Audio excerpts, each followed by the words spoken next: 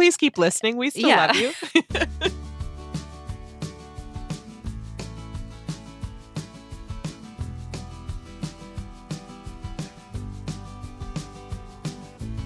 Welcome to Book Talk, Etc., a podcast bound to grow your TBR. I'm Tina. And I'm Renee. And this is a conversational podcast about books and more from two Midwest mood readers who are easily distracted by new releases. And today, we're talking about Overhyped and Underhyped books published in 2023. If you enjoy listening, we'd love for you to follow us on Apple Podcast or subscribe on your favorite podcast app. And if you have a minute, please consider leaving us a review or rating on Apple Podcast or sharing us on social media. All of this truly helps other book lovers find us. Hey, Tina. Hi, Renee. How's it going? Much better this week. Yay. Doing love better. That. Good. Doing better. So hopefully I sound better. Yeah, I'm excited. I have prepped and researched and cross-referenced for this episode, and I think it's going to be fun. I do too. I have a really solid list, some maybe, I don't know, controversial opinions. Ooh, same. I don't really go out on a limb like that, but I think there'll be some conversation generated from this episode. I'm truly buzzing right now. I'm not kidding. I feel a little high. Like it's in the morning. I've had nothing but coffee, but I'm so jazzed. I feel a little bit intoxicated. I'm also high off the buzz of not getting run over this morning. Was walking my daughter to school, and we have this very treacherous corner outside her school, and we were running across the street, and we both fell in the middle of the road, and I thought for sure we were going to get creamed, but happily we both made it. Oh, yes, I know. I don't know, maybe you need to petition for some City Hall. I need some signs, a crosswalk. It's really treacherous, and I'm laughing because we survived, but it's not the first time this has happened. This morning when I told Renee when we first logged in, I said, we almost got ran over. She goes, again? That's how often it happens. I know. Anyway. And the last time you were very pregnant. Yeah, I was. I was 9 months pregnant last time I had an issue. Yeah. Well, I'm high off life today, so I am going to hop right in so we can get to the books. Okay. I have a loving lately, and if you are still holiday shopping, this is a rec for you. My loving lately is a company called Bomb Designs, and I discovered them on Etsy when I was looking for gifts. And I don't want to say who I ordered for, but initially I was looking for a personalized candle. I was looking for a very specific saying, so I typed that into Etsy. And they didn't have it pre-made, but you could personalize. And I discovered they are a local company. They're right kind of in our neck of Chicagoland. So I was really excited to support local companies. I liked their candles so much, I ordered 3 more for other people. Oh, nice. So this is a nice hot tip for me. I think the prices are reasonable. It's what you'd pay full price at like a Bath and Body type thing. And of course, what I love, family-owned company. Shipping was super fast. Again, I live in the area, so I got the shipping notification like an hour later. I'm like, hello? Are you here?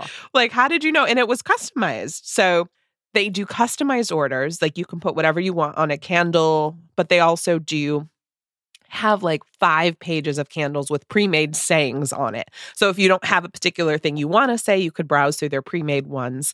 And they have more than just candles. It's candles, ornaments, cheese boards. It's office supplies. I mean, the list goes on. I was very impressed with their selection.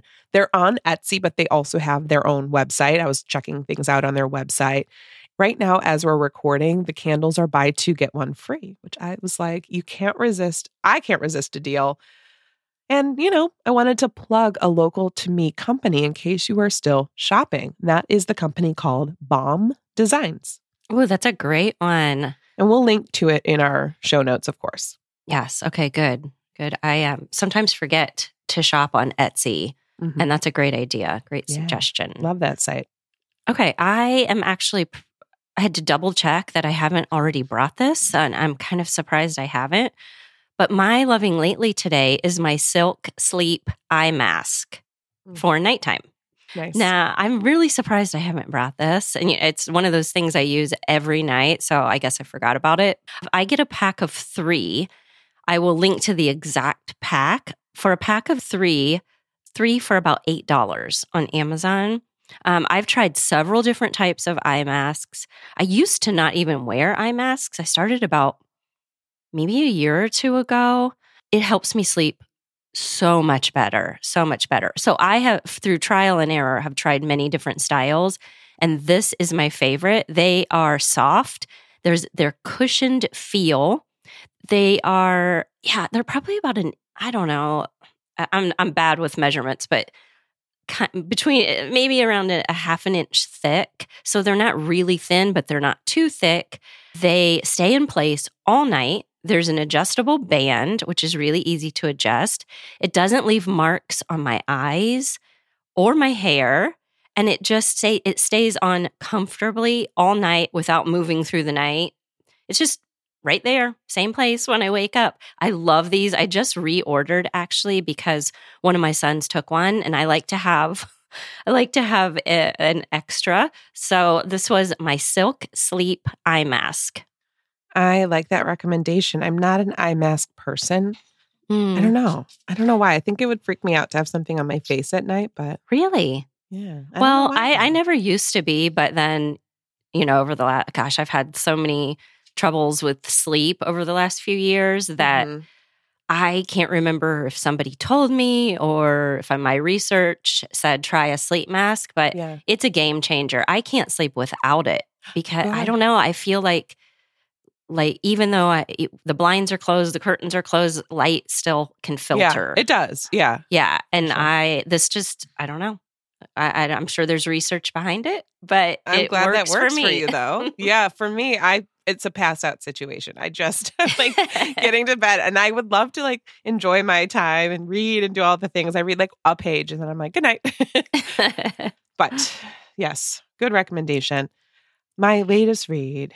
This is a book I loved, and I think I heard about it through TikTok. It's, I think, hyped on TikTok a little bit. Mm-hmm. It's Foe by Ian Reid, and he might be a new auto read author for me. I absolutely loved this book. The publisher calls this a psychological mind bender. I could 100% agree with that. It's set in the near future where a couple lives in a remote part of an unnamed country. They live on a farm and they don't get visitors. They've never gotten visitors, but they're comfortable. Even though they're a little bit isolated, they're comfortable. They're happy together. They live far from the city, but close to each other. And then one day a stranger arrives from the city to their farm, and he knocks on their door. And they're like, what's going on here? And he has alarming news. The husband, named Junior, is randomly selected to travel far away from the farm, very far away. And the stranger from the city keeps talking about how great of an opportunity this is. It's the government. They're, piloting something a lot of people would kill to be a part of this. So he should be very excited that he was chosen. Problem is, his wife, Henrietta, does not get to go. So the two have to grapple with what this means for them, what this means for their relationship. How long will he be gone? Is she going to wait for him? And last week, we spoke about synopses given away too much. And I'm going to leave my description there because I think the synopsis gives a little too much away because there's a reveal in it that I didn't know was coming. And I was like, what? So just trust me on this. If you like what I've said so far, jump right in. And again, I can't remember specifically what someone said to make me add this to my list, but I think it was hyped, and I'm so glad I didn't know much going in. I did the audio, and it was one of those books that hooked me from truly the first page. And I love that. It rarely happens, but I was so confused. I was like, wait, what's going on here? Where are we set? And what he does so well is he gives you just enough to make the reader question, what year is this? Where are we set? What's there? What's going on? But you're not confused. You're not lost. You're just curious. And I love that. I really wanted to see what was going on. I wanted my questions answered. So he did a great job in building the suspense and getting me to care. And I had my suspicions about what was up, and I found myself glued to the page. This is my favorite kind of book. The writing is clear, but it's thought-provoking, a little bit suspenseful. And ultimately, it made me think about humanity and morality and long-term relationships. And it also had one of my very specific subtropes that I love, where a visitor overstays their welcome. You had that element too. And read this. If you read this, come chat with me when you finish. I think it's one of those you'll want to chat with someone about. When I finished, went running downstairs to talk to my husband, about the ending, because I know he won't read it. I'm like, oh my gosh, this is what happened. How crazy. Which is the sign of a great reading experience for me. And I just saw when I was doing my script, it's been made into a movie, which I had no idea. It makes sense now looking at the cover. It does look like a movie cover. I want to check that out. I loved it. 5 stars from me. This was Foe by Ian Reid. Oh, okay. That was such a good review. Yeah, you had me. I know I've seen this cover and I know the title, but I didn't know anything about it. I loved it. And it's not graphic. So if you are somebody that's more of a sensitive reader and you don't like gore, it's not graphic. It's just tricky and thought-provoking. It's psychological. It's mostly psychological. Yes. I love that. I love the sound of that. Okay. My latest read today, I'm so surprised that I forgot to bring this to the show before. It was on my long list of Underhyped, and then I was like, wait, I have not brought this to the main show. I like that. So yeah, I needed to get this out there. It's The Vanishing Hour by Serafina Nova Glass. And you, Tina, have heard about it, and our patrons have heard about it because I did bring this as one of my picks for our Scandals and Revenge Criminally Booked episode in August. But I need to bring this to the main show. So I was so excited to get this book. The publisher sent it to me. I had previously loved her book, Such a Good Wife. And when this one came along, I was like, oh, yes. Now, the cover lends itself to summer reading, but I don't think you have to read it in the summer.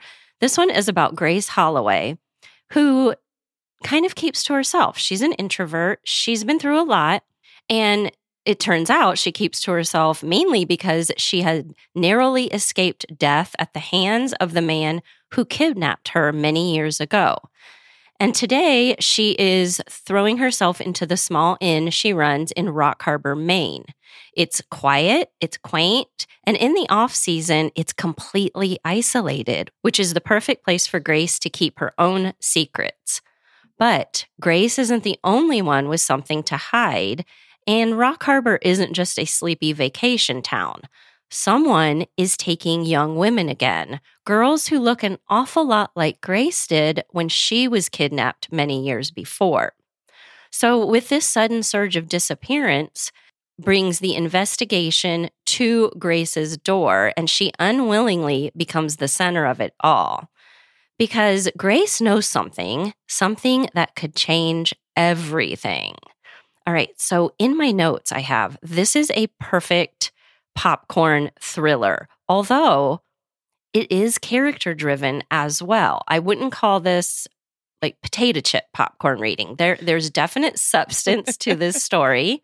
And I want to mention the other characters who are also central to this story. There is Kira Everett. She is the mother of the most recent missing girl, and she is desperate to find her daughter, and she will go to extreme lengths to help investigate her disappearance.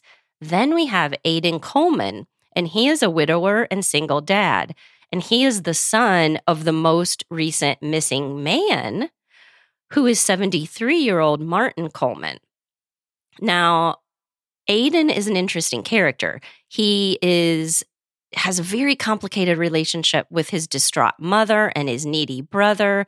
And due to a complicated family relationship, he decides he doesn't want to stay with his family when he comes home to help try to find his dad. So he stays at the inn where Grace is the manager. And so that's how they cross paths.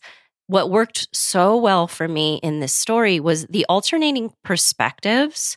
Plus, there is plenty of potential suspects and questions as to who's telling the truth, who's keeping secret, how are all these elements combined.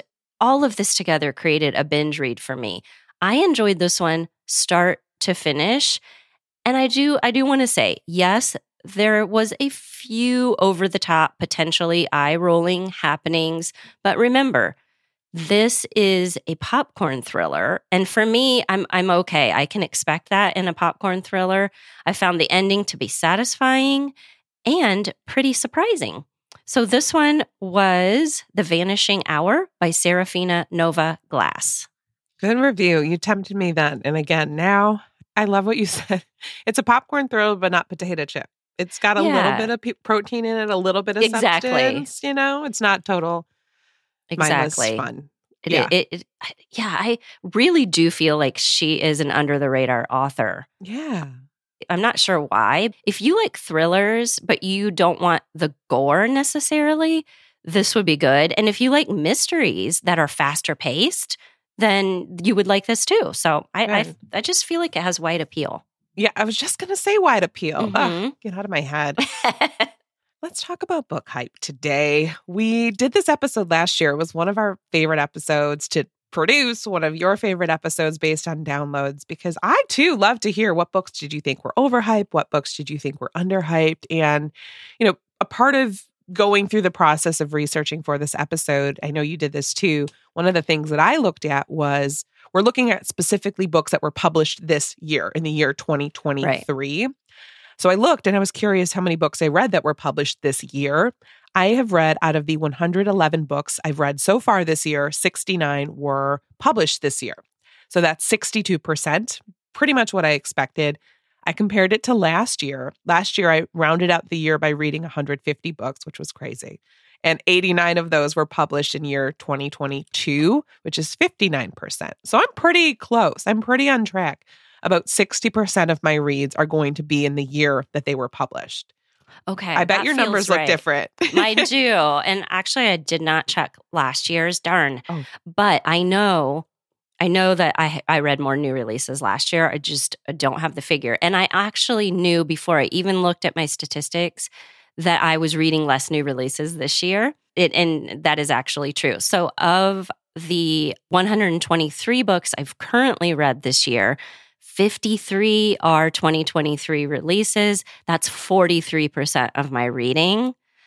And that feels right because I knew I had read more backlists this year, but I really didn't realize that over half of my reading this year is backlist. That feels high, right?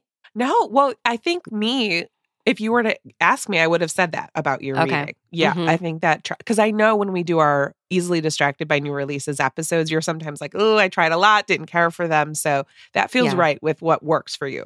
Right. I did a little added statistic, which was, okay, so of the 53 new release books that I've read, 39 of them I've given a 3.25 or higher. So that's 73% success rate, which God. I consider 3.25 or higher pretty successful. Like and I say 3.25 because a lot of the new release, the other new releases were 3-star or lower, and I probably wouldn't necessarily recommend those. So I guess I feel like that's pretty good. That tells me that the ones I end up sticking with, I like for the most part. Mm-hmm. That's interesting. I'm such a generous reader. I really am. I'm like, oh my God, 325. You hated it.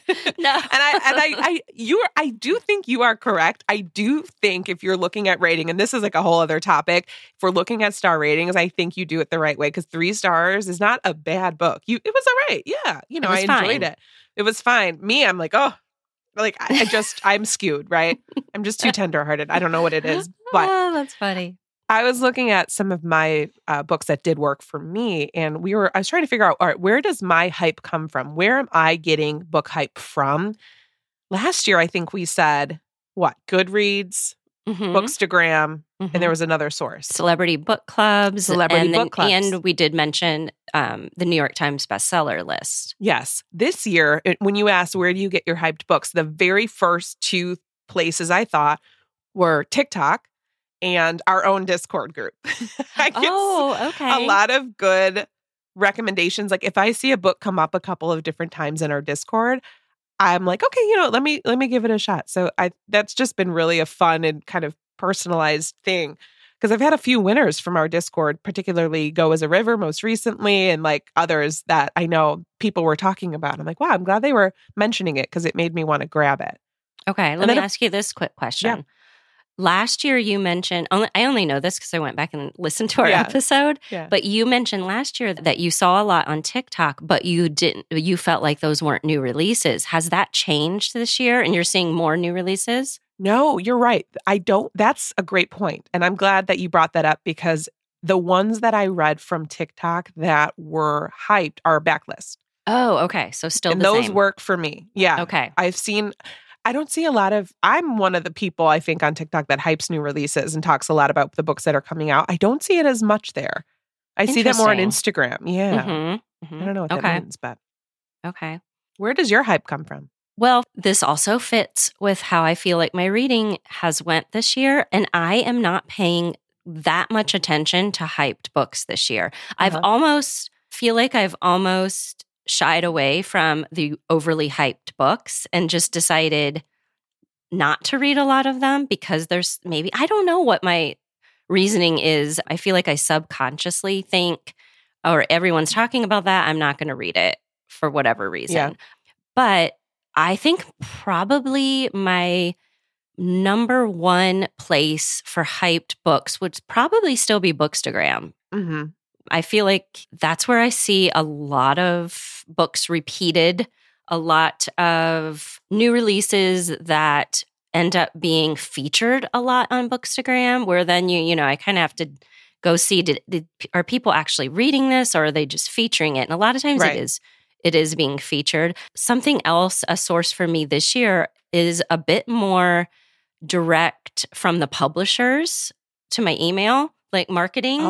I've had more. Yeah, I've had more of that this year, so a lot of times I think that pre-publication hype happens for us. I mean, you get the book mail. I don't really get book mail, but I do get a lot of ebooks sent to my email where they're marketing the books that way. That's a great point. And that is another huge source for me is the publishers themselves. They contact us. I'm on some lists. They send emails. And that is because the hope is, right, that you and I are people that are going to start to help create some of the book buzz. That is a big source for us. Sometimes it can be overwhelming, not in a bad way, but in a, wow, this is an embarrassment of riches kind of way. Like there are so many titles to choose from. But it definitely is a way to get some titles on our radar is book mail or book email.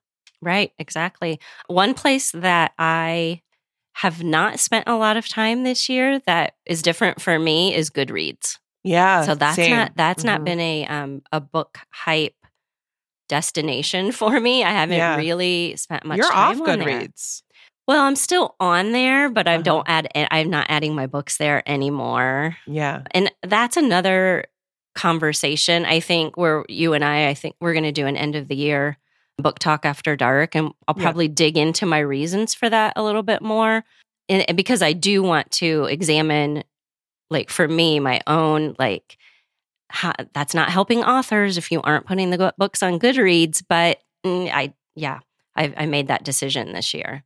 Yes, I could go on about this because I was reading this thread about how if you put a book at 3 stars, it kind of hurts the author because people see that and think, oh, 3 stars is not good. And I was seeing some other folks talk about online, like it's not my job to lie and inflate my ratings to sell books. And like, it's just such an interesting conversation. I think I'm guilty of, I'll always share my opinion. I like nuance, right? So that's why I struggle with star ratings always, is because I know that a lot of people think 3 stars is not good. So if I'm on the bubble, if I'm like, it was good, it was fine, I'd give it 4 versus defaulting as 3 as like an okay. Because 3 for me is like, it was fine. A lot of my overhyped books today, I rated 3 stars. Just not great for me. Yeah. I think I probably did too, actually. I'll take a closer look. I know for a fact I did give a couple of mine 3, and my number one overhyped book, I gave it 2.5. Okay. All right. Fair enough. But yeah, so this is such a hard topic to really nail down. Like, where does hype come from? But I do think if we're looking at marketing and publishing dollars, I mean, we don't have the ins and outs for all of that, but we do kind of have a good feel for the books that come along that maybe we know have been offered. There's a lot of blog tours. There's maybe a lot of review copies for advanced readers or whatever. There's a lot of giveaways. Maybe those are being hyped. There's author tours. And I want to know what you think about this. What about when the author, him or herself, is marketing that book? What do you think? How do you feel about, because that is, you mentioned that before on the show, authors are being pushed or encouraged to help promote their books. That does impact hype, right? Yeah. When you say promote, do you mean on their own socials, or do you mean how do I feel about them coming into my DMs and promoting books? Okay, well, you can answer both. I was meaning, on social media, and that would probably include any other type of interaction that they would choose to have with people out there reading their books or promoting their books. Yeah. I think if authors want to promote their books on their own social media, absolutely, 100,000%. I'm with you. Like, yes, let's promote our own content. We worked super hard and you put a lot of work into your book. Absolutely. I want to know the pre-order. I want to know the cover. I want to know everything. I don't think that should be the only support they get from their publisher. I think it's a really hard thing for the authors because that's not their skill set. Not always their skill set. They're writers first. And maybe they can also market their book, but that's not what they probably enjoy and want to spend the most of their time doing. I imagine they want to be writing or talking to readers and maybe engaging in other ways. I have to be honest. I don't like when authors reach out to me directly, particularly via DM. I don't really answer them at this point unless it's a really, really specific good pitch. Not that I feel like I need to be pitched to, but there's just no way. I don't have capacity to respond to all of the requests, particularly on TikTok. Every day I get a new author messaging me. 99% of them are men, white men, which, fair enough. Hey, shoot your shot. But I guess for authors, I think it's okay to ask, but also understand we get inundated a lot of the time. And I can't possibly accept all of them. I do on occasion, though, if an author promotes their own book to me and asks me if I want a copy. If they just say, hey, do you want a copy? I might accept, especially if it's something that aligns with my interest. I will not accept it if they're and feature it on your social for review. I can't because I can't guarantee reviews for anything. I don't know. Where do you sit with that? Yeah, I feel I don't. Well, I mean, you and I together get we get a lot of emails that we can't respond to as far as being pitched and all of that. So I understand where they're coming from. I think it's unfair to expect authors to have to promote their books on their own social media, which I really think we've heard enough from publishers as far as behind the scenes, they are expected to do that. And I think those who can do it well, I think it helps create hype and buzz for their books. But those who don't want to do it or just don't feel comfortable doing it, I think it's a disadvantage for them. And I don't think their books often get as much hype unless there's significant publishing marketing dollars behind it. And I think that's not all that often. I'm thinking about some of my Underhyped books and the fact that I don't see those authors on social media, a few of them. I don't see them. And I'm wondering if that has impacted the fact that their books, in my opinion, are underhyped, which they're not books I see around everywhere, although I think they're really good books. And I feel bad. I feel bad because like you said, if they're writers first and foremost, what if they don't want to spend time on social media? And I feel bad. I don't think the onus should be on them. I don't, but I think it's expected these days. Yeah. So hype is usually a positive if a book can catch on in any of the places. Hype usually helps sell a book. I was like, okay, what's a negative of hype?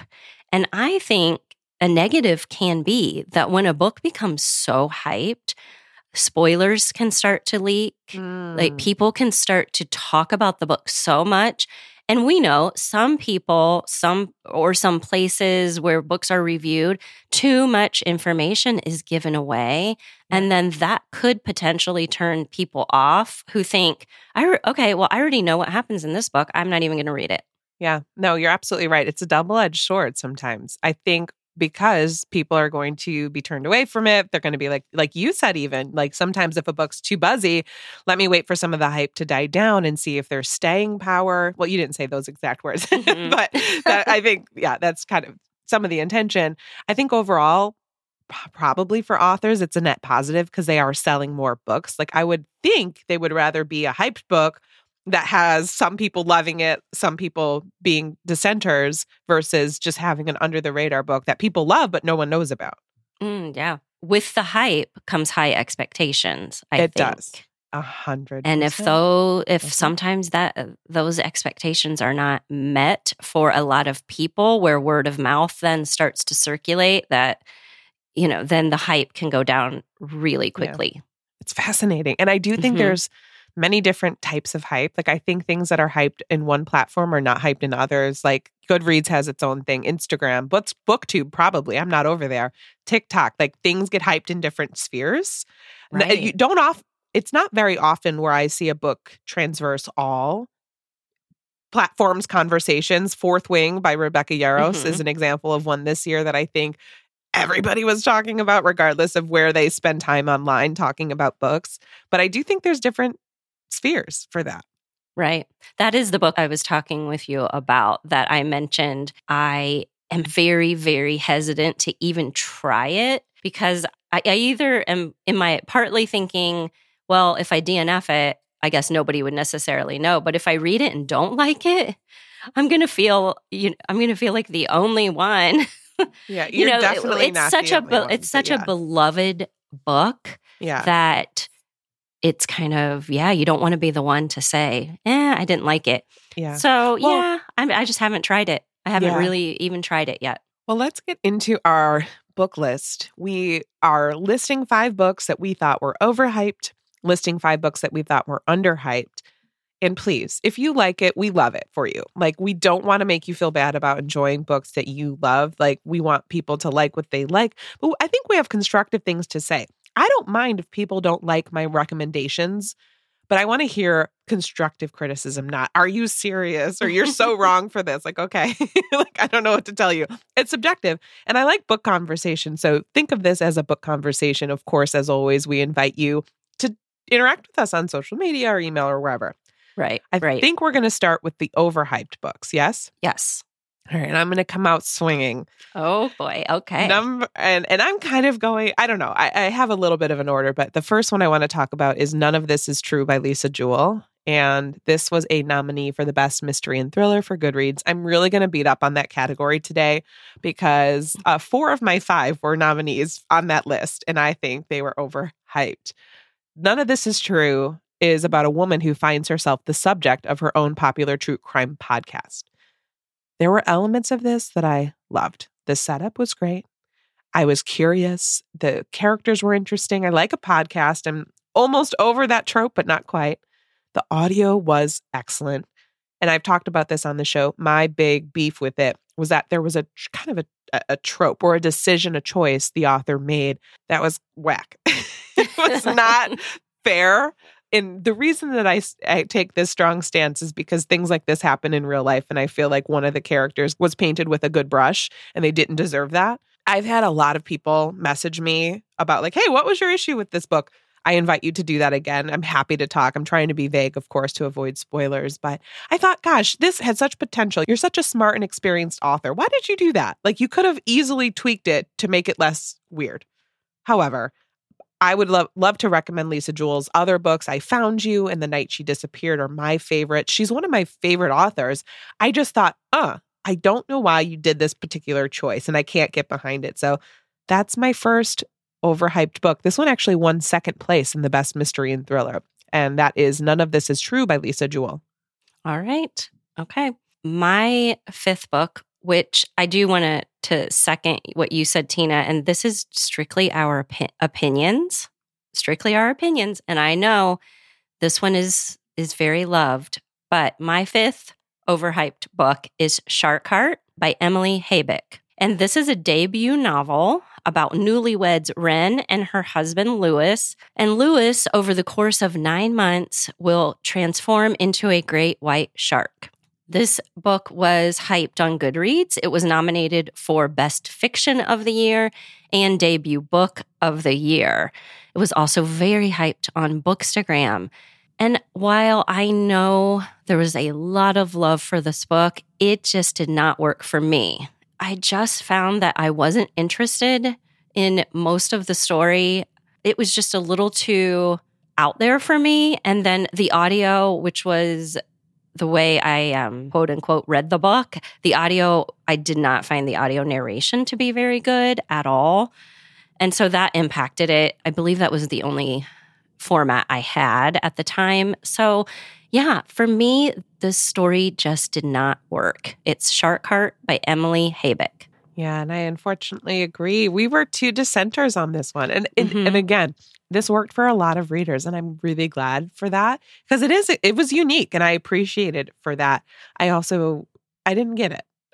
I didn't get the hype, I guess. Ugh. No, I think you and I were in agreement on that. Yeah. Yeah. Here's another one that I think a lot of people really enjoyed that I was just like, it was all right. It was I Have Some Questions for You by Rebecca Makkai. A piece of me, this is my fault. I loved her book, The Great Believers, so much that I was like so excited. I was trying to temper my expectations because I know by now, hey, like, just because you loved one book doesn't mean you'll love all of them. This is about a podcaster who goes back to the school she graduated from to teach a course and ends up investigating a possible wrongful death. There's boarding school drama. There's a whodunit. Gosh, this should have worked. And I remember reading and I did a combo read and listen. And I thought, I like a lot about this. Are we going to get to the point anytime soon? It felt like it circled a lot. The plots kept circling, like land the plane. Where are we going? What's happening? It was overly long and I didn't love the payoff. I can't say why, again, because of spoilers, but there was something I kept wanting more of. And I ultimately walked away unsatisfied. I just wasn't my thing. But that was I Have Some Questions for You by Rebecca Makkai. Okay. I actually wasn't sure that would be on your list. So that's also my number 4. Stop it. Yeah. Look at it's us. Totally my number 4.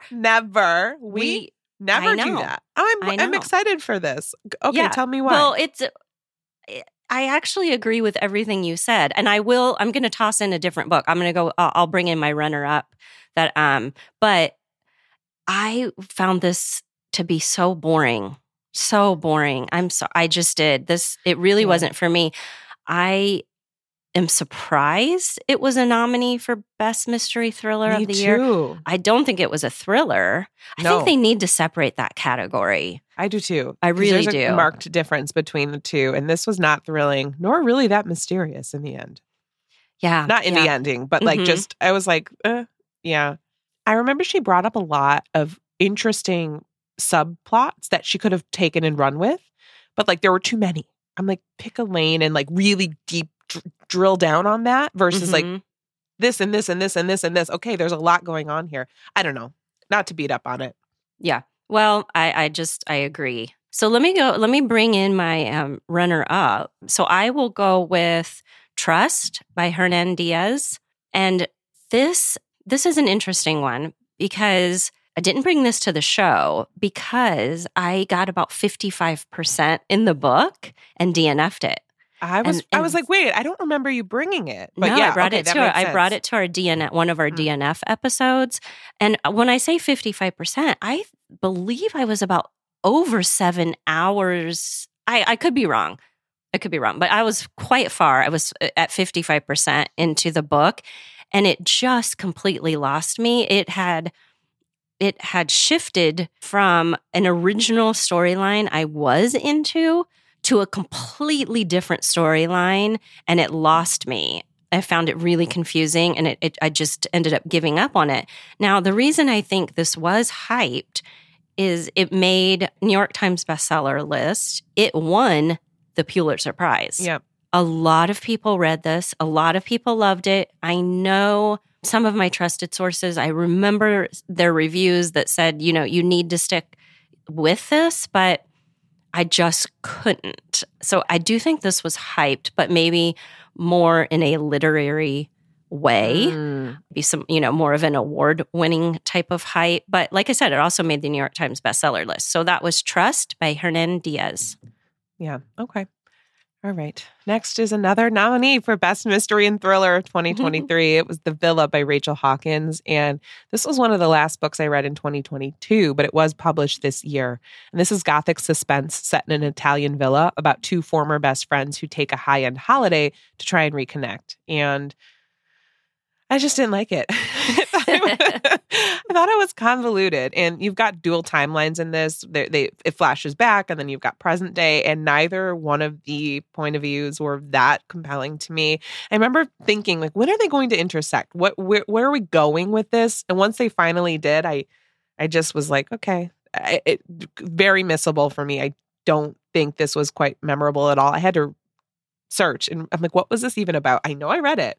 I remember that, but I don't know anything about the plot. So this just was not the best for me. I think there's a lot better mysteries out there. I would try the author again, though. I know she has a new one coming out early next year in 2024. So I'd read her again, but this one wasn't for me. I also want, my beef, when it's set in an Italian villa or set in an African safari or set somewhere really cool, give me some of that atmosphere. And I don't know that we quite got that with this. That was The Villa by Rachel Hawkins. All right. My number 3 overhyped book is Pineapple Street by Jenny Jackson. I almost put this on my list. I didn't even read it, but I kept seeing it everywhere. I'm like, really? I feel like this was an example of something that was very hyped pre-publication.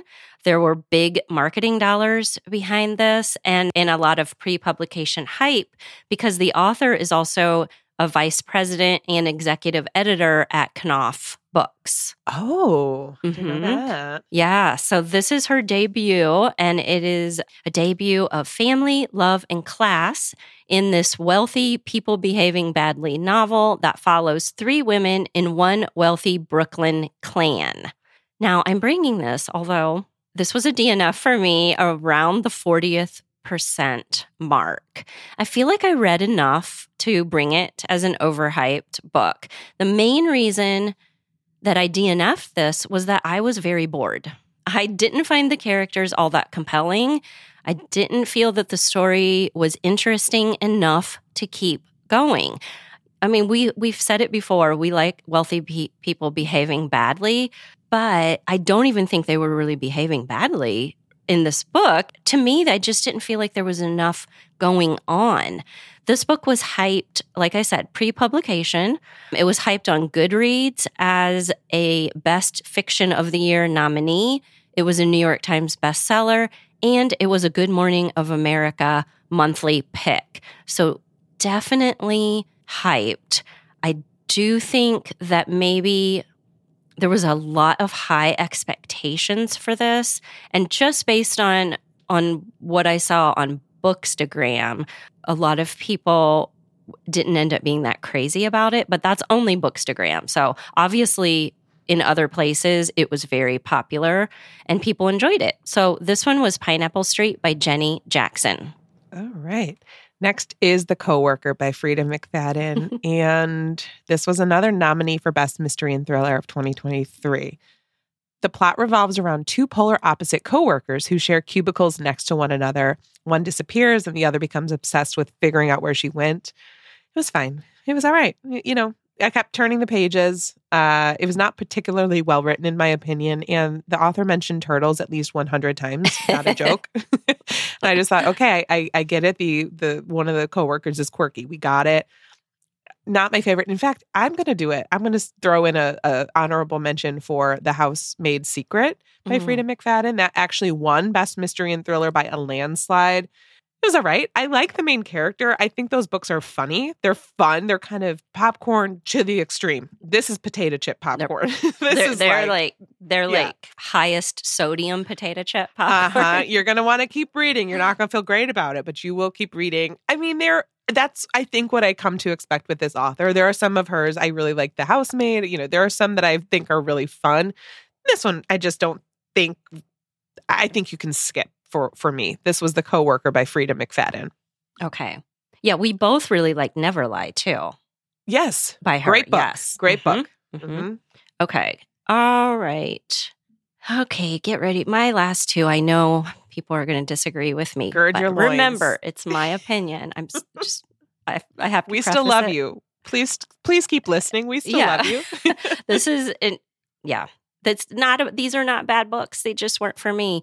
Number 2, overhyped for me, is Yellowface by R.F. Kuang. You're brave, girl. I agree, but I didn't want to say it. And I didn't not like this. This was what you were talking about, Tina. I gave this book 3 stars.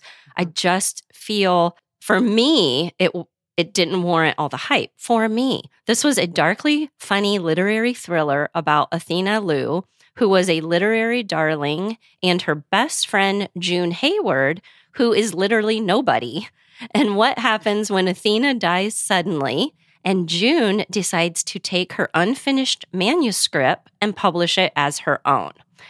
This book was hyped on Bookstagram, on Goodreads, where it won by a landslide Best Fiction of the Year with over 200,000 votes. I saw that. Yeah, huge. It was a New York Times bestseller for several weeks, and it was a Reese Witherspoon book club pick. I mean, this book is hyped, and I see why. I can see why it was. It was clever. It was fun to read.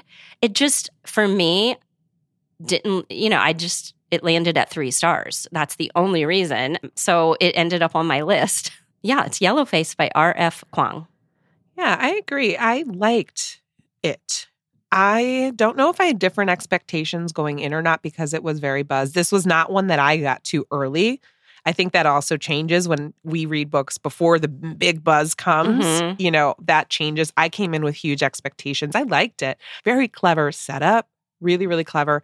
It was the ending for me that I was like, okay. Mm-hmm. Like, I liked it. I just don't know that it was it certainly is not in my top 10 books for the year. I think I'm at about 3 stars as well, to be honest. Okay. Well. All right. My number one most overhyped book of 2023 is Age of Vice by Deepti Kapoor. This was a GMA book club pick. It was a book of the month pick. It was set in India. It's about a young man from a poor family who falls in with a powerful crime syndicate. There was a great introduction to this. I was hooked. There's, I think, 5 parts. I loved part 1. I was in it. I was curious about it. I wanted to know what happens. And then it fell off a cliff halfway through. I still remember, I read this in January. Part 4, I was like, get me out of here. I was on vacation in Florida. That was the book I chose to read. I was loving it in the beginning, tabbing it. By the end, I'm like, get me out of here. I will not be continuing the series. And I was kind of disappointed because this was billed as her debut, and it's not her debut. She has other books that were published before. I don't think it was poorly written. I just think maybe it wasn't my genre. I'm not big into crime fiction, like mafia, hardcore crime. I liked that it was set in India. I was enjoying getting to know some of the cultural aspects. The plot itself, I was lost for a lot of it. A couple elements here and there kept me reading because I was curious enough, but not curious enough to want to continue the series. I could have DNF'd this and been a happy person. This was Age of Vice by Deepti Kapoor. Okay.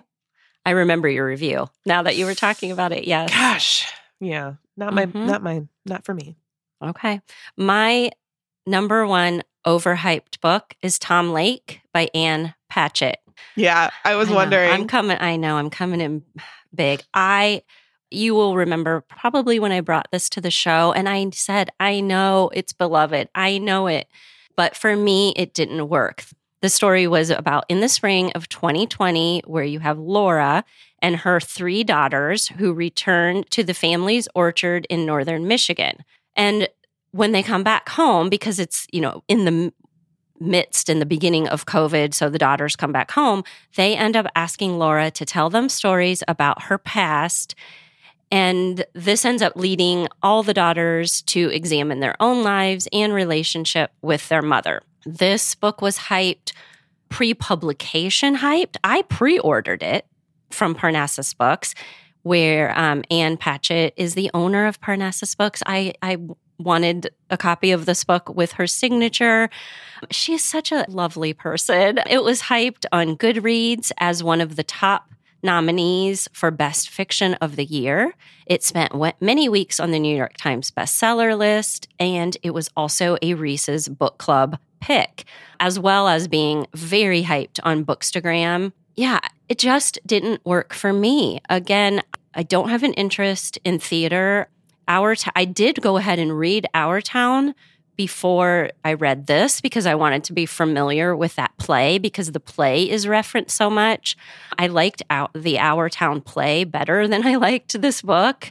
I just was not I'm going to say bored again. I don't know any other way to describe how I felt reading it other than like I was bored. I wasn't compelled to stay in with Laura's stories of her past, although I found some of those were interesting, but I just wasn't overall interested in the story. So that was Tom Lake by Ann Patchett. Fair enough. I was wondering if that was going to make your list.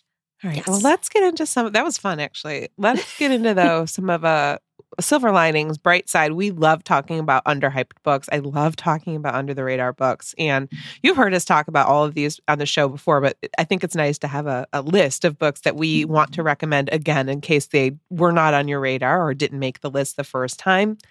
My first pick is Wednesdays at 1 by Sandra A. Miller. And it's got 400 Goodreads ratings.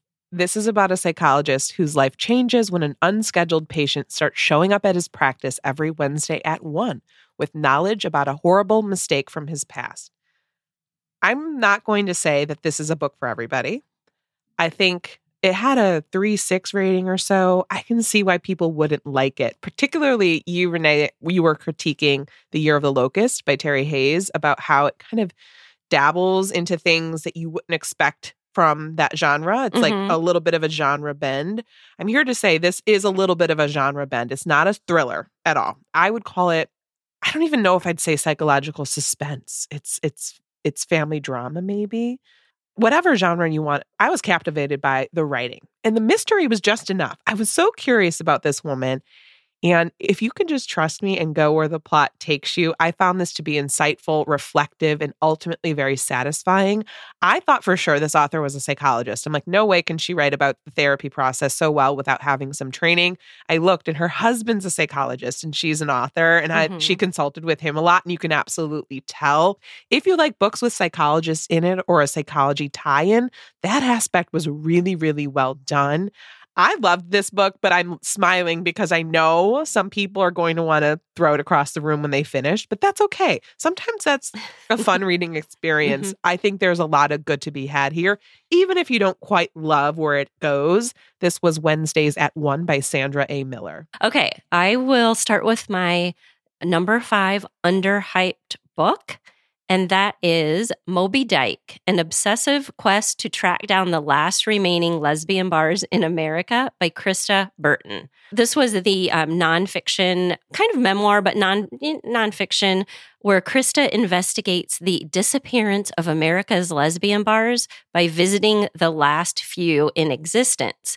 She takes a fun, informative road trip to about 20 different lesbian bars across the country. This has 609 ratings on Goodreads. Other than me, I can't say that I've seen anyone else reviewing this or heard anyone else reviewing this. And I think that is a shame because if you like a road trip book, if you like books that combine coming of age with entertainment, with community, and just I can't describe funny, insightful. That this book has all of that. Krista is a great writer.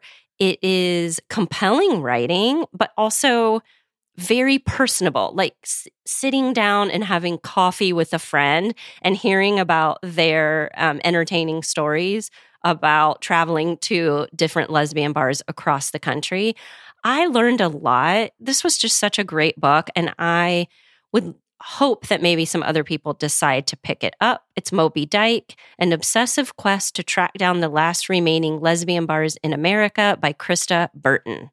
All right. Next for me is Farrell Covington and the Limits of Style by Paul Rudnick. This one has 1,111 reviews on Goodreads.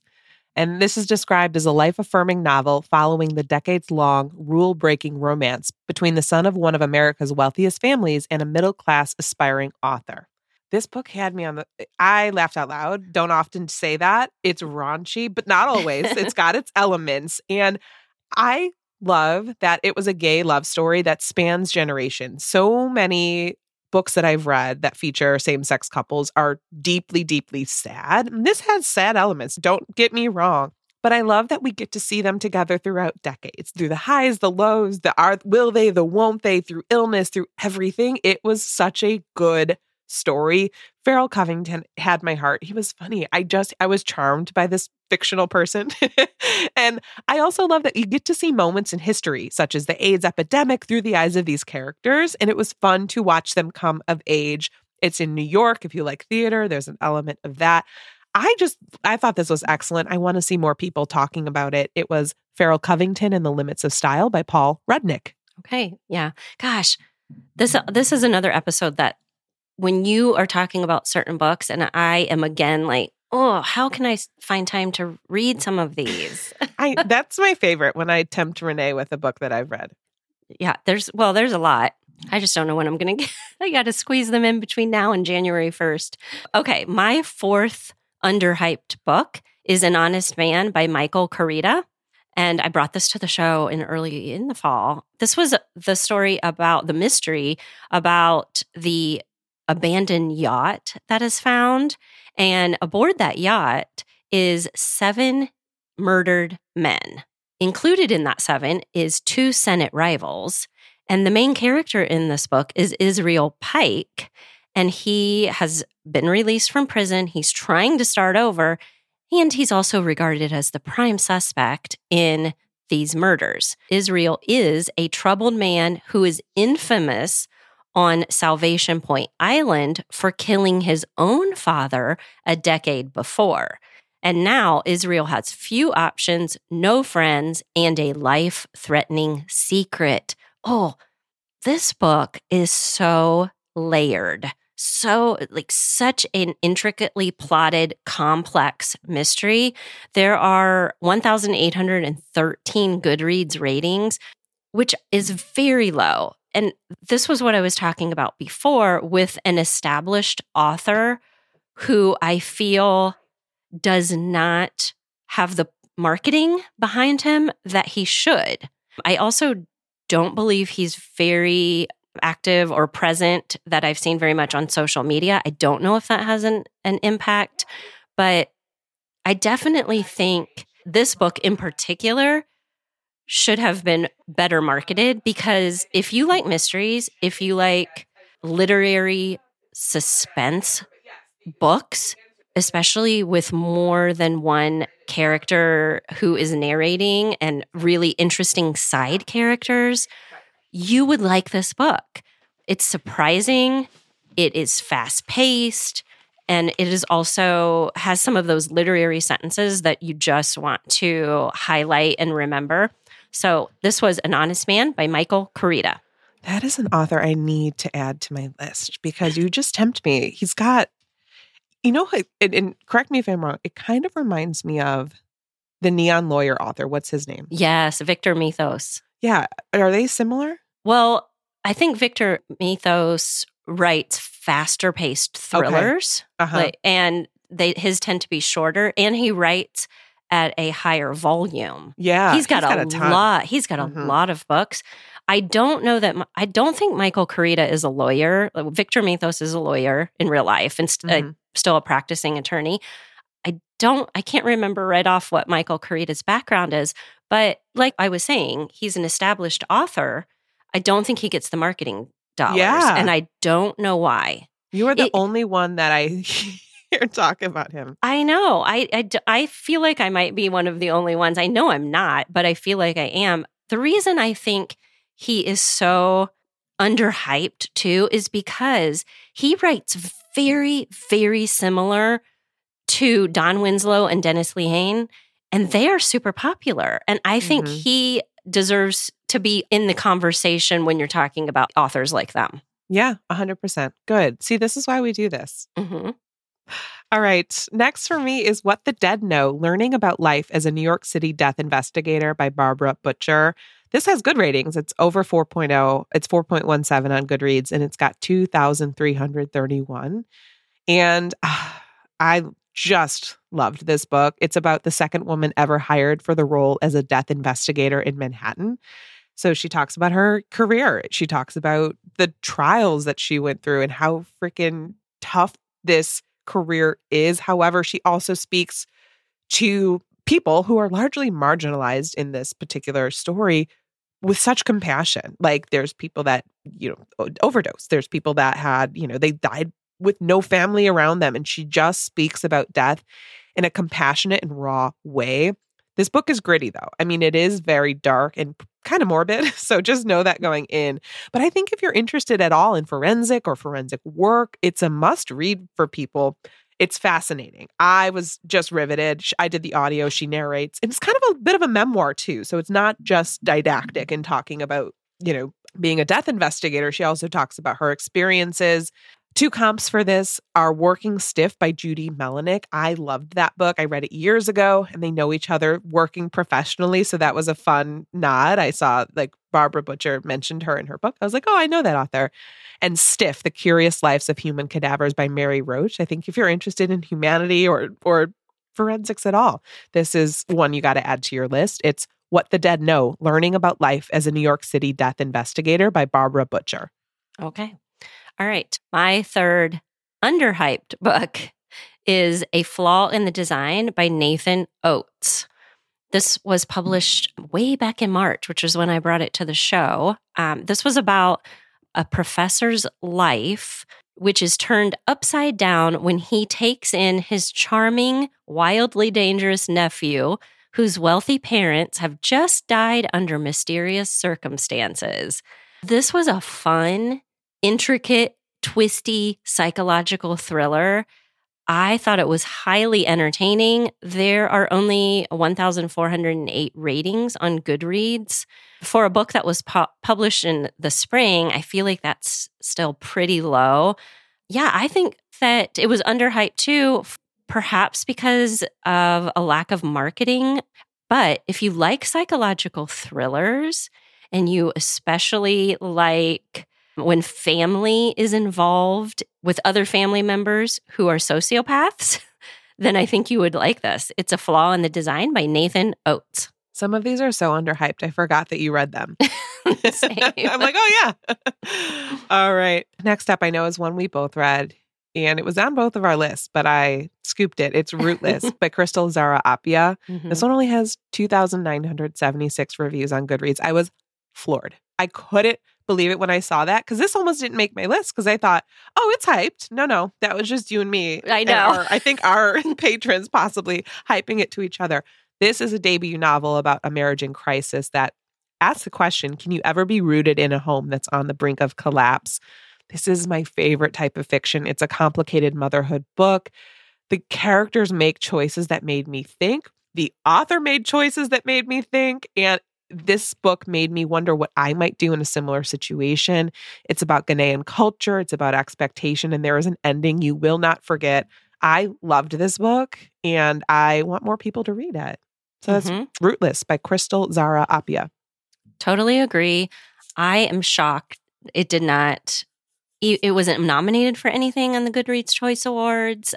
Yeah, I don't even think it made its rounds on Bookstagram. I'm truly shocked.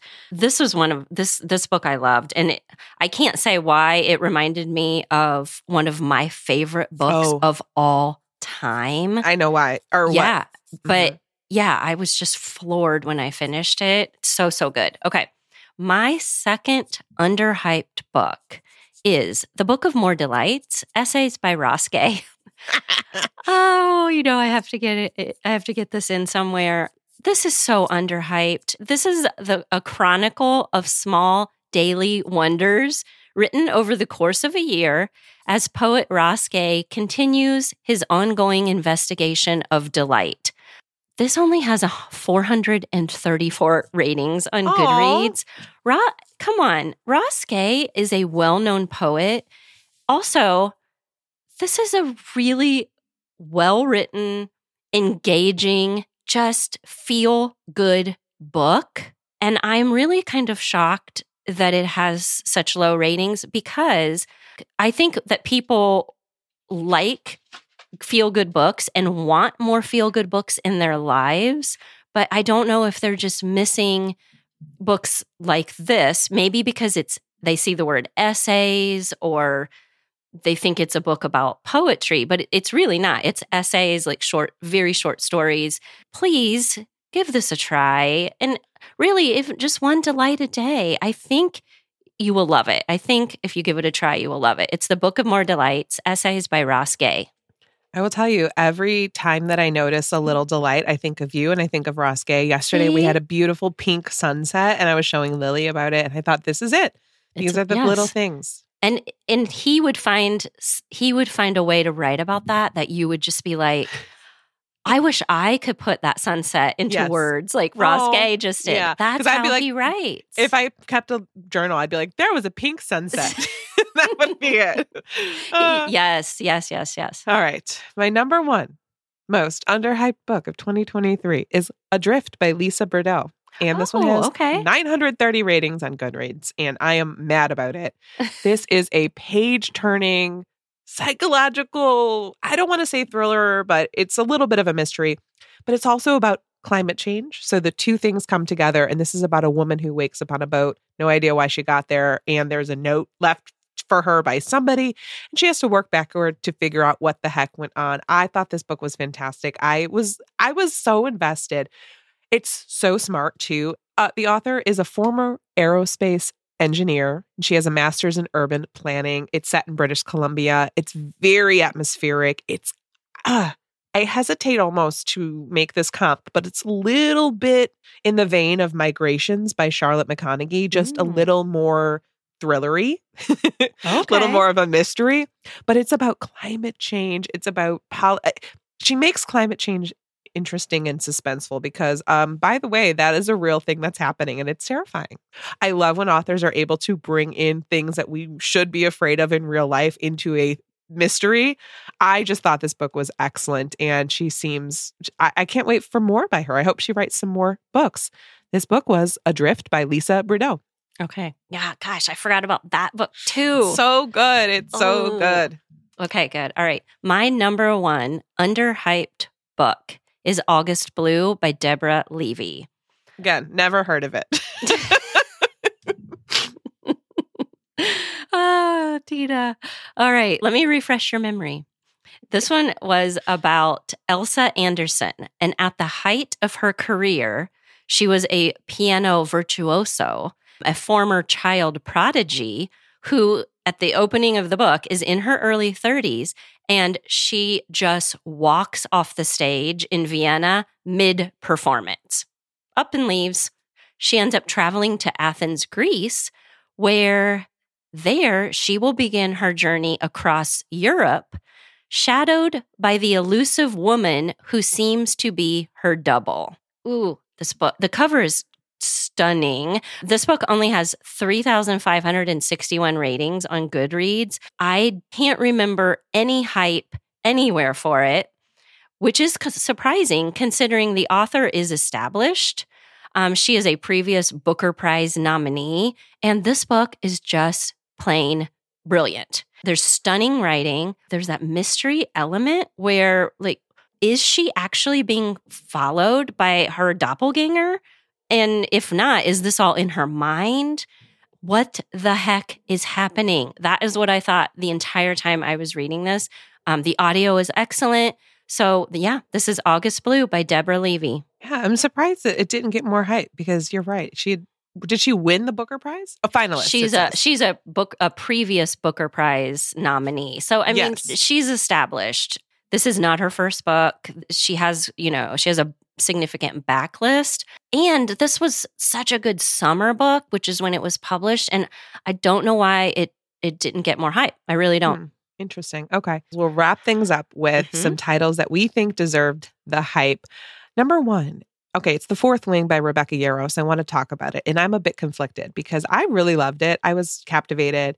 Iron Flame's a different story, but I love anything that gets people into reading. I think this caught a lot of folks that maybe used to read, lost reading, and maybe came back to it because they were so curious. It got me back into fantasy a little bit. But honestly, I don't know if any book could live up to this much hype. Like, I just don't know that any book would be able to handle the weight of all of that hype machine. I liked it. I don't know if you would like it, Renee. I really, really don't. And for that reason, I'm like, give it a shot. See what you think. That's going to be my first one that I list, is that I do think it deserves the hype. I do. Okay. All right. Well, My first Deserve the Hype is Holly by Stephen King.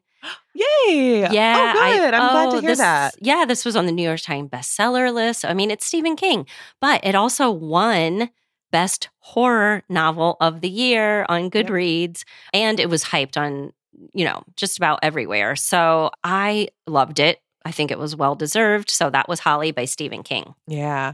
My next one is Bright Young Women by Jessica Knoll. And this one, I think, I don't know if it's super hyped. And again, I might be just in my own bubble. I know it was on the best mystery and thriller for Goodreads. That was my pick. I love this book. I think people, if you've read the author before and you're not sure if she's for you, give this a shot because it's a departure. It's by far and away her best. It's more of a literary serial killer story. And I thought it was excellent. That one was Bright Young Women by Jessica Knoll. Okay. This might be on your list, Tina. I think you'd probably agree, maybe, that Spare by Prince Harry deserve the hype. I think so. Yeah, it was explosive. I say it does. I mean, it was hyped pre-publication. I think it deserved the hype. Not that I love the 5-star, love the book, but I do think it deserved the hype. I think it was as good as maybe most people were hoping it would be. I don't know. I could be wrong, but that one was on my list. Yeah, I liked Spare by Prince Harry. I thought it was good. And it was very interesting. It went ways that I didn't need to go, but I was still very, very enchanted by the reading experience. My next one's a memoir too. It is The Woman in Me by Britney Spears. Oh, yeah. I think it's worth the hype. I do think folks should read it. I'm just going to assume it's in her own words. I'm going to assume she had a hand in writing it. I'm going to just take everything at face value. You really, really get insight into the last 15 years of her life. It's sad. It's narrated by Oscar winner Michelle Williams. She's fantastic. I don't mind that Britney didn't narrate it because she's obviously got a lot of trauma and I don't need her to relive that. I think this book is worth the hype. That is Britney Spears' memoir, The Woman in Me. Okay. Another deserve the hype for me was The House of Eve by Sadika Johnson. This was hyped by being a Reese Witherspoon pick. It was also a Goodreads nominee for Best Historical Fiction, and it was on the New York Times bestseller list, and I think it was well-deserved. So that was The House of Eve by Sadika Johnson. That's one I want to read for sure. Yes, good. Definitely want to get to that one. Another book I think deserves the hype is Go as a River by Shelley Reed. I heard a lot of people talking about this, I think, when it first was published, and this is historical fiction about a woman who's forced to make an impossible choice. I read this very recently, and it was historical fiction, but not at all slow. I was hooked, couldn't wait to see how it ended, and highly recommend. Go as a River, Shelley Reed. Okay. My next deserve the hype is The Vaster Wilds by Lauren Groff. Yes. And I mean, this was my first read by Lauren Groff, and I loved it. It was on the New York Times bestseller list. I mean, there was pre-publication buzz because she is such a beloved author. So I think it deserved it. It's The Vaster Wilds by Lauren Groff. Good reminder. Let me place a hold on this book. It's short, too. It's only 7 hours on audio. And the audio is one of my absolute favorite audios of the whole year. January Lavoie, just brilliant. You've got to get the audio, Tina. All right. Done and done. Finally, I'll wrap things up with Happy Place by Emily Henry. I really enjoyed this book. I think some people were let down by it, but it completely worked for me. I liked the college friendship story. I liked the sort of pseudo breakup, fake dating element. I just thought it was a lot of fun. And it made me fall in love with Emily Henry again. So I'm excited to see what she's coming out with next year. That's Happy Place by Emily Henry. Okay. I think my last pick, which I thought you might mention, I'm pretty sure it was very hyped. Hello, Beautiful by Ann Napolitano. Yes, that is on my list, but I left it off because I have a lot to say about it in our yearly wrap up. Okay. Well, I know that it was an Oprah pick, but even taking that out of the equation, I think it was very hyped. I think people were anticipating this book, and I do think it lived up to the hype. I think, I think it was as good as people were hoping it would be. I really loved it. So that one was Hello, Beautiful by Ann Napolitano. Completely agree. That book has my heart. Oh, that's fun. All right, we're going to wrap things up differently. we are going to bring a book that we think is going to be very hyped up in 2024. Okay, Renee, go first, please. Okay. Now, I think this is going to be hyped. Okay. Am I going to read it? Unclear. Unclear, undecided. All right. It is End of Story by A.J. Finn. I think it's going to be hyped. I'm not touching that with a 10-foot pole. No, thank you. I'm not doing it. I'm not taking this on. You can. Well, it's going to be hyped, though. It's already getting some pre-publication hype. This one comes out February 20th. It is about Nikki Hunter. Nikki Hunter, who has corresponded with a reclusive mystery writer, Sebastian Trapp, for years, but is shocked when he invites her to his mansion to help him write his life story. And why is she shocked? Because 20 years earlier, on New Year's Eve, Sebastian's first wife and son disappeared from different locations. Did Sebastian commit the perfect crime? Why is he willing to talk about it now, if so? All right, that was End of Story by A.J. Finn. I think you're absolutely right. It's going to be big. Yes, it's going to be. But you know what? We've heard that story before. We've heard that premise before. Yes. The premise. That is not original. No, I don't think so. Okay. And he is the author. If everyone has forgotten, he's the author of The Woman in the Window. Mm-hmm. Yeah, The Woman in the Window, which go ahead and Google that. Yeah. If you're interested. All right. My book that I think is going to get a lot of hype, I hope it gets a lot of hype. It's Wandering Stars by Tommy Orange, and he is the author of There. That book I really, really liked. It came out in 2018, so he hasn't had a book since then. And this is a book that looks into the past and traces the legacies of the Sand Creek Massacre of 1864 and the Carlisle Indian Industrial School through 3 generations of a family. And it's a family story that spans generations, set in Colorado initially in 1864. I hope this one gets the buzz that I think it will. I think There was very, very popular, and I'm hoping that people give this one a shot. I know I'm going to read it. I got an arc for it. So that is my pick for a book we'll see all over, and I hope this gets more buzz than yours, but I do think yours will be more popular. Oh my goodness. Well, that's it for today. We thank you for spending a part of your day with us. Links to all the books mentioned can be found in the show notes. If you enjoyed today's episode, you can help us by following wherever you listen and by leaving a review on Apple Podcasts. It helps us get our show out to new listeners and grows our audience. And don't forget, if you would like access to exclusive bonus content and community, you can join us for $5 a month on patreon.com/booktalketcetera. If you'd like to connect with us, email us at booktalketcetera@gmail.com. You can also find us at Book Talk Etc. on Instagram, Tina at TBR Etc., and me, Renee, at It's Book Talk. Talk to you next week. In the meantime, remember, everything's better with books.